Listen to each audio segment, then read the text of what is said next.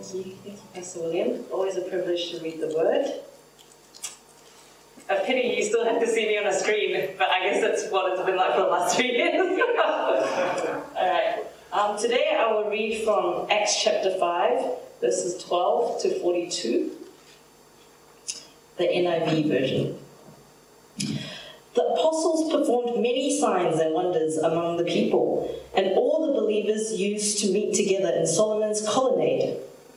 No one else dared to join them, even though they were highly regarded by the people. Nevertheless, more and more men and women believed in the Lord and were added to their number. As a result, people brought those who were ill into the streets and laid them on beds and mats so that at least Peter's shadow might fall on some of them as he passed by. Crowds gathered also from the towns around Jerusalem, bringing those who were ill and those tormented by impure spirits, and all of them were healed. Then the high priest and all his associates, who were members of the party of the Sadducees, were filled with jealousy. They arrested the apostles and put them in the public jail. But during the night, an angel of the Lord opened the doors of the jail and brought them out. "Go stand in the temple courts," he said, "and tell the people all about this new life."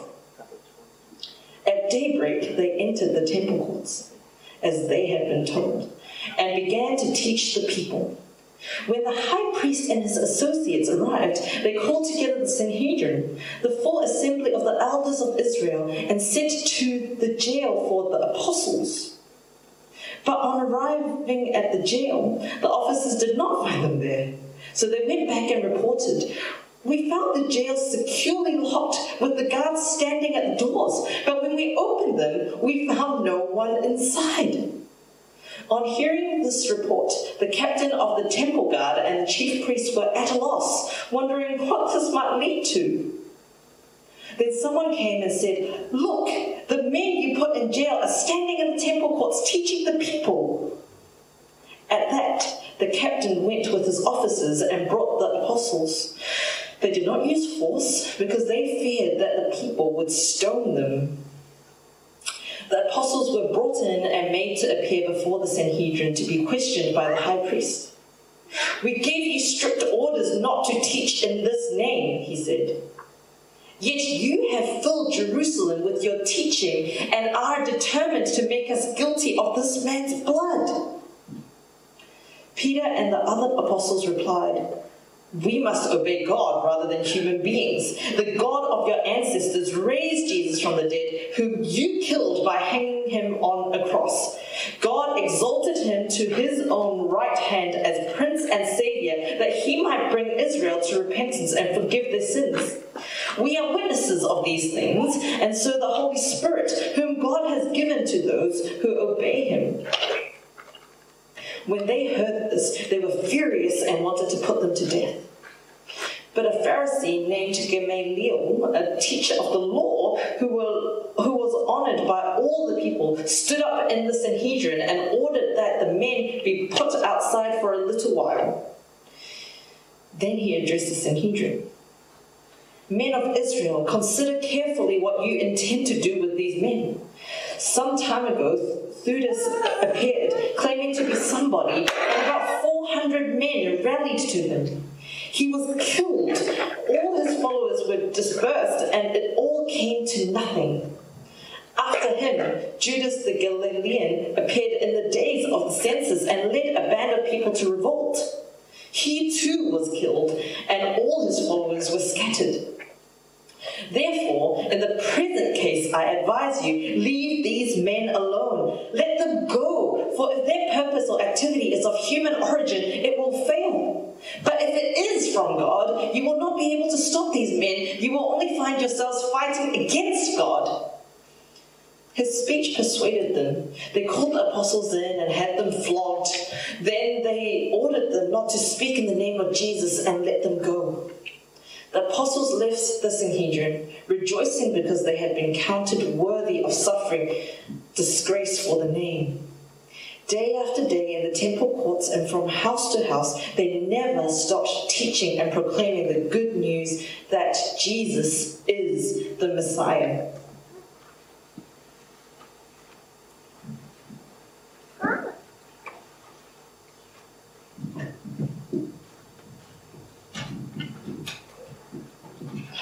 everybody. It's great to be back with you. My name's Nathan, if you don't know me. The regulars here will have seen me before, but if you don't know me, I'm Nathan, and I'm going to talk about that passage, what it means, and it's super relevant to us, to you here this week, and so I'm excited to speak with you about this passage. Before we do that, I'm just going to pray for us as we seek to understand God's word. Father, I thank you so much that we can be here this afternoon to think about what you have said and what you have done in the past, how you have worked through the ages, how your church has been about your mission. And I pray as we read this passage, as we understand it, you give us eyes to see and ears to hear and hearts to receive who you are and what you've done and who we must be because of that. Pray this in Jesus' name. Amen. When I was young, my mum made us watch this TV program. It was called like 7 Wonders of the Industrial World or something, and they went through all these different things that were like things that people built during the Industrial Revolution, like bridges and buildings and works of engineering that were really incredible. And I don't remember any of them, how they built, what they did, except for one. There was one that really impressed me. It was called the Lighthouse at Bell Rock.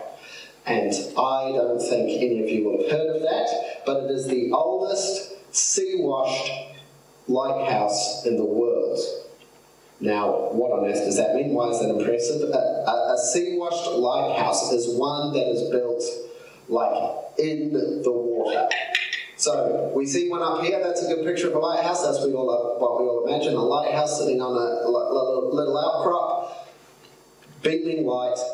A sea-washed one is built like on a reef. It's built in the water, in the middle of nowhere. This one, this particular lighthouse is built on the north coast of Scotland, and it's like miles out to sea on this reef that boats kept crashing into. And there was heaps of challenges, the chief most of which is that the little reef that they built it on, it's only above water for 4 hours a day. For 20 hours a day, this thing is below water. And so they had to figure out how they were going to engineer this lighthouse onto this little this rock in the middle of the ocean.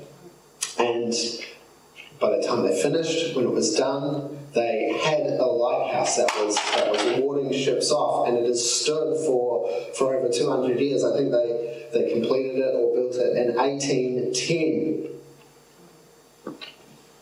Now that's all fun sort of facts about it, but the reason I remember that particular lighthouse is not because it had some cool facts or some cool engineering or whatever it is. The reason I remember that lighthouse is because I have this image in my head of a lighthouse in the middle of the ocean with a storm approaching and just huge wave after huge wave smashing into this building. The spray going up taller than the lighthouse, over and over, hitting and hitting and hitting for 200 years. And the lighthouse stood, still there today, protecting ships from the reef.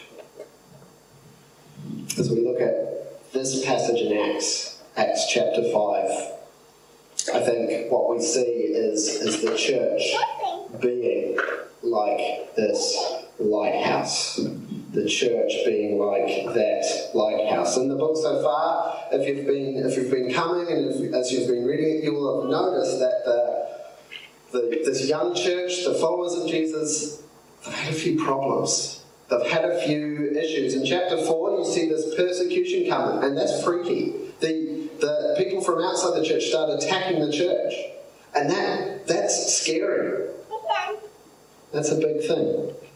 But the church is bold. They continue to proclaim the gospel, and that's amazing. And then later you see not a problem of someone from without the church doing something to the church. It's a problem within the people of God. There's Ananias and Sapphira, and they're put to death. They're killed because of sin.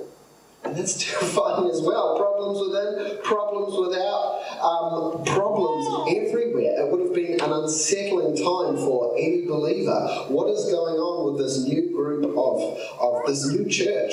That problems are just everywhere for them. Persecution without, conflict within, pressure on every side, and our passage just feels like another problem, another wave to hit the church, another thing they have to deal with. Breakers smashing against the church. How is it going to keep standing? How is the church going to keep going? And as you go through Acts, you'll see again and again issues cropping up, things which seem to threaten the church and its life. And it doesn't stop at the end of Acts. All through history we see these waves that hit the church, and maybe some of us feel like that a bit this morning. Or not this morning, sorry, this afternoon. That waves keep hitting. We thought we had kind of gotten past COVID and we were over that, but now another fresh wave has just come and hit. How is the church going to survive? How are we as believers going to survive when we feel just battered by every wave, by every storm that's coming? How will we stand? So as we look at this passage, I'd like us to have an image of this lighthouse standing in the ocean, standing against the waves, because I think as we think about a lighthouse, it's a great image for us to understand this passage. We see this lighthouse standing alone in the sea. We see waves hitting the lighthouse, the challenges that the church is facing. And we see the rock that the lighthouse holds to so that it doesn't fall. Firstly, the lighthouse. Let's think about that for a moment. Picking up in verse 12, the disciples are in the temple teaching. You'd forgive the apostles for taking a day off at some point, but it doesn't seem like they ever do. They just keep going and going and going. They've just had this massive church conflict, and they're back teaching in the temple almost straight away. The first big pastoral issue, they've put that behind them, and they're ploughing on forward.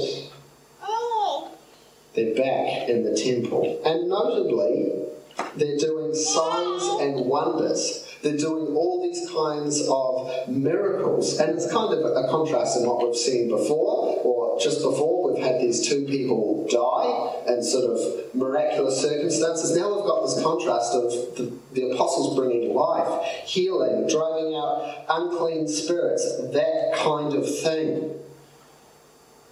Now, the question we often come up with, or we often ask is, how come they could do so many miracles? Wouldn't it have been handy to have an apostle round these last couple of years who could have just, healed the COVID cases before they came across the border or whatever it is? Why are we getting something wrong that we don't see these kind of crazy miracles happening? And I don't think so. Here's my take, and maybe William will stand up next week and say Nathan was wrong, don't listen to him. But this is my take on what's happening. I think the reason we see God doing a lot of miracles here with the apostles is to kind of validate them as his messengers. You see it in the Bible kind of all the way through when Moses goes to Pharaoh and says, I'm speaking for God and you need to let these people go. It's accompanied by all these incredible miracles that kind of validate Moses' message. I think we see the same thing here. That you can't sort of, these people are saying, we are speaking from God, and there's this validity to it because they're doing all these crazy things that no one else can do. And we see the result of the miracles, that many believers were added. And so I think what Luke is trying to show us is that through these miracles, through what they're doing, it's not just, great, people are healed, that's awesome. Actually, the gospel, the message of Jesus is going forward. And that's the point. And Luke is trying to show us that even though the church is facing its first kind of internal problems that it's kind of had, the gospel is still going forward. Even though it's not a perfect community, even though there is sin happening within the church, the gospel continues to be proclaimed and people continue to be saved. The problems within the church don't stop the gospel. Now, much like the first miracle Peter did, these signs lead to an arrest. The powers that be say, we don't want men doing all these amazing things.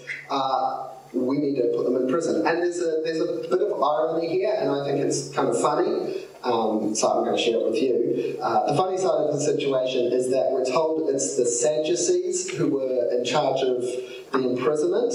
The Sadducees were a group of Jews who were a bit skeptical about the supernatural. They didn't really believe in resurrection or anything like that. They weren't keen on miracles, and so it's ironic that they're the ones who come and say, none of that. You can't be healing people and casting out demons. That we're going to put you away for doing these crazy things we don't believe in. It's ironic. And there's a lot of details, and from verse 17 going on, that we'd kind of like to know. How do they get away out of prison without anyone noticing? How does that all happen? What is going on here? We're not told. All these, this escape. We'd love to know how exactly it happened. But we're not told. We're only told one thing, and that is the message from the angels for the apostles. Go back to the temple and keep proclaiming. Go back to the place you were yesterday where you got arrested and keep doing that same thing. Keep preaching the message of the gospel. Don't stop because of persecution. Don't stop because of internal conflict. Don't stop because waves are battering you. Keep preaching. Keep telling the words of life. At this point, maybe I sound like a broken record, maybe the book of Acts sounds like a bit of a broken record, because it keeps saying one thing, that the gospel must keep going.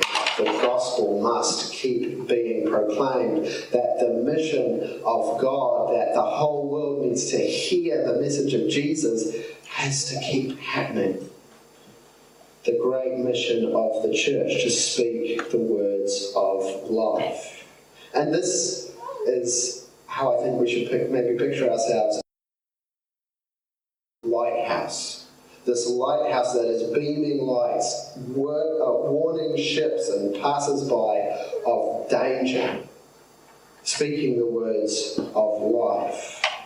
And if a lighthouse, in the ocean somewhere, on a reef somewhere, isn't shining a light, isn't warning of the danger, then it's no good to anyone. In fact, it's sort of more dangerous. It's just a tower on a rock. The lighthouse, to be a lighthouse, needs a light. It needs to shine and warm and bring life. And the church is the same. We need to be proclaiming the mission of God to have his gospel preached everywhere. It isn't finished. And so we need to keep going. It's worth asking, when is the light of the gospel shining from my life? This week coming up, how am I going to be a beacon for the words of life? Where is Jesus going to resound from my life? Are we just a magnificent feat of engineering, but never actually completing the mission for which we've been built? Standing majestically, here we are, this organisation, the church, looking great. but failing to complete our mission. We can't be that. The church needs to have a light. We need to be sharing the words of life. And so that's the lighthouse. And we see it there in the ocean, the lighthouse shining its light so that all may know and live. But we move on, we'll keep thinking about this story. Following their night in prison, the apostles go back to the temple and they're preaching some more, and they're kind of brought back in to see the high priest, but this time it's a bit different because everybody's asked a bit more nicely. They're not arrested, they're just sort of politely saying, could you please come back? And they're brought before this council and they're questioned by the high priest, and he's saying, we told you to stop talking about Jesus. We told you not to preach. We don't want you doing this in our city. And here we see this attitude of the apostles as these waves are breaking against them, as these storm clouds gather, as so many things seem to be a problem. They say, and they respond to these powerful people accusing them, these powerful people trying to stop them. They say, we must obey God rather than man. There's a lot to admire about this attitude, isn't there? It's brave, it's faithful, it's steadfast, it's brazen even. It's so courageous. I think you and I, at least in our better moments, would like to be like this. Be the people who say, I must obey God rather than man. I don't care who's telling me what to do. I will obey God. I often wish that I was braver and more courageous and could stand up more often for what I believe in and just obey God rather than man. And sometimes when you read a passage like this, you'll say, you feel discouraged. You'll say, oh, I'm never going to be like that.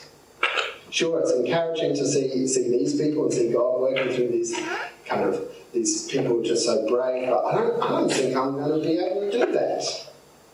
Why aren't I as brave as those people? Why aren't I as bold as the apostles? Why can't I stand up for what I believe all the time? Maybe you come up with excuses why you're not. I'm not an apostle, so obviously I'm not going to be as good. I haven't spent 3 years with Jesus in the best Bible college in the world. It's different. But we need to be those who speak. We need to be those who are brave, who are bold. And so we should ask, why am I not as confident? And I think when we ask that question, we see something interesting about these apostles, because what we see about them first when we're reading this passage is not that they are bold and brazen and courageous and standing up and challenging and full of bluster. They are these things, but there's a deeper attitude. What is the reason they must obey? Why are the apostles able to boldly proclaim the gospel, even though they're being directly opposed by these powerful men? It's because they realise who they were.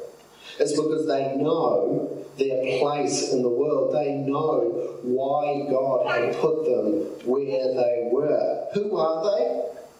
They're the witnesses of their leader and saviour. They're the men who have seen Jesus, who have heard Jesus, who know the risen Lord. They're the men who have in their minds and in their hearts and in their mouths the words that bring life. They know they're the ones who have the message by which all may be forgiven. They're the lighthouse. And they know if they turn the lights off, there'll be no light. There'll be no salvation. If they don't warn of the rocks, then the world will be shipwrecked. They are the witnesses of the Saviour, the Lord Jesus Christ, the Messiah. They're the ones who must speak so that people might be forgiven. And so they must keep on speaking. There's no other choice because that's who they are. That's their mission. That is why they've been put on this earth. And so even though these waves are smashing against them and they're being battered again and again, they don't stop. Because they know if they stop, then the message won't go on. And I think it's the same for us. If we have found this forgiveness, if I know the saving work of Jesus Christ, then I am in a similar way a witness to him of what he has done. Witnesses to the world of the forgiveness that's available, of the life that's available. And if that's us, then we must go on shining. Storms may hit, waves may come, problems will arise, but we must go on speaking the words of life. From time to time, you find something that's truly great, something that changes your world, that you have to tell everybody about. Last month I was on holiday and I went to Wanaka and I found something truly great. It's like a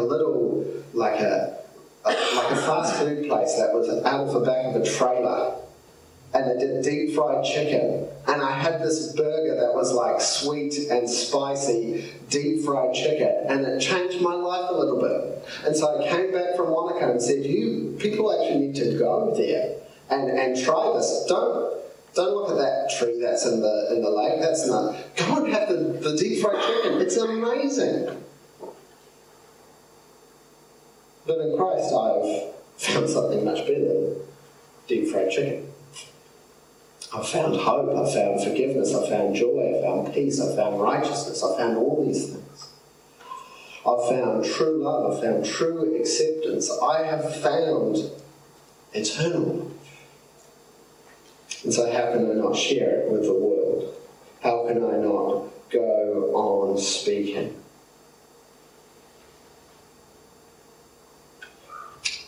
Finally, in the last part of this passage, we see the members of this Jewish council getting together and having like a chat. What are we going to do about these apostles who won't stop for anyone preaching this message about Jesus? What are we going to do with them? And one of these guys gets up. He seems to be older, he seems to be respected, and he reminds them that Jesus Christ was not the first man to stand up at that time and claim to be someone special. He quotes a number of examples of other men who claimed that they were someone special, that maybe they were even the Messiah. These guys who kind of upstarts who got a bit of a following, who made some, waves, rocked the boat a bit, but then they died and their following dissipated, they disappeared, and we don't know anything about them other than they're mentioned here. And that brings us back to our question, because this group didn't fail.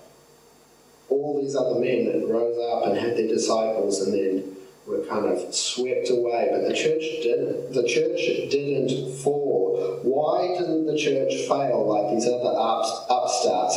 How has this church, this group of disciples, withstood everything that's been thrown at them? But we're kind of told indirectly, if it was of man, it would have failed. But because it is of God, no one can overthrow it. The answer is so simple yet so profound. God is for his church. It is by God's power that his church is sustained and keeps going. Those who oppose God's church oppose God himself. Paul is going to discover that in a few chapters' time when he tries to persecute the church. He's going to be confronted by God and he's going to say, why are you persecuting me? God is so kind of identified with his church that if someone is attacking the church, God kind of takes that personally, so to speak. And so ultimately the church will never fail, will never be overthrown, it will never crumble, not because we'll be so amazing. Not because, the leaders will be so strong and brave and bold and the followers will be so incredible. Not any of that. The reason the church continues and the mission goes on is because it is being driven by God. Ultimately, the lighthouse of the church stands because it is built upon a rock. God is founding and making it possible. The church is God's work and He stands to defend it. As we gather here this afternoon, particularly given the situation, some people online watching, a few of us here, it can kind of feel a bit mundane, a bit ordinary, a bit difficult, a bit hard. But don't be fooled.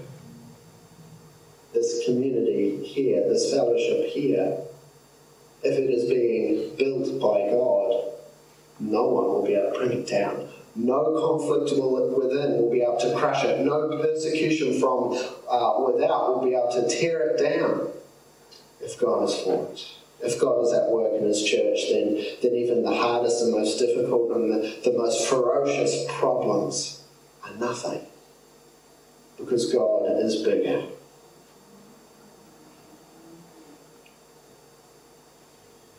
I think what we see here is interesting for another reason. I think the church often confuses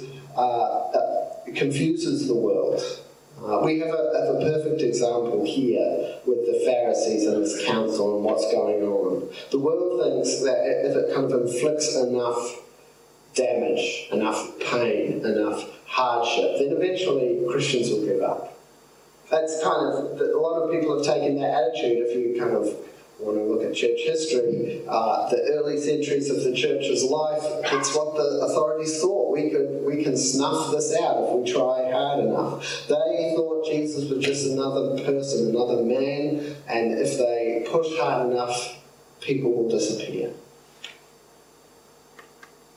But what they found was the exact opposite. Far from growing weak, the church grew stronger and stronger with every hit, with every wave. When Jesus died and rose and went to heaven and ascended, the church grew stronger because its followers went out and proclaimed this gospel message. Christ's death, the worst thing that could happen for any other religion, any other leader, that the leader dies, the worst thing that could happen for the church, for us, for believers, is the best thing that could happen. Christ's death is the power for salvation. It's the thing that keeps fueling the church year after year, century after century. Instead of taking him away, it means Christ is with us always. Brings us closer to him. Instead of meaning we're alone and we're by ourselves, Christ's death and his resurrection and ascension means we are never alone. Instead of being defeat, it's victory. Instead of causing despair, it brings hope. Instead of being sadness, it is joy. Instead of being the end, it was the very beginning. That's why the church won't fail, because it's founded on Christ. It draws its strength and power by holding tightly to this leader who died and rose again, who faced the worst of things for us. He is our rock. And we are the church he has died for. Our salvation is sealed in his death. We're a precious treasure in his sight, and that's what we're built upon. That's what keeps us going. The lighthouse at Bell Rock, been talking about it earlier, stood for over 200 years, smashed by waves, that kind of thing. One of the reasons it is so strong and so sturdy and has stood against everything the ocean has to throw against it is because when they were building the foundation, They carved each rock particularly to fit into the reef, so that the bricks that they were laying to build the lighthouse were individually fitted into the rock, that they might cling to the rock. And that's the reason why the lighthouse has been able to withstand hundreds of years of ocean fury. And that's how we must be.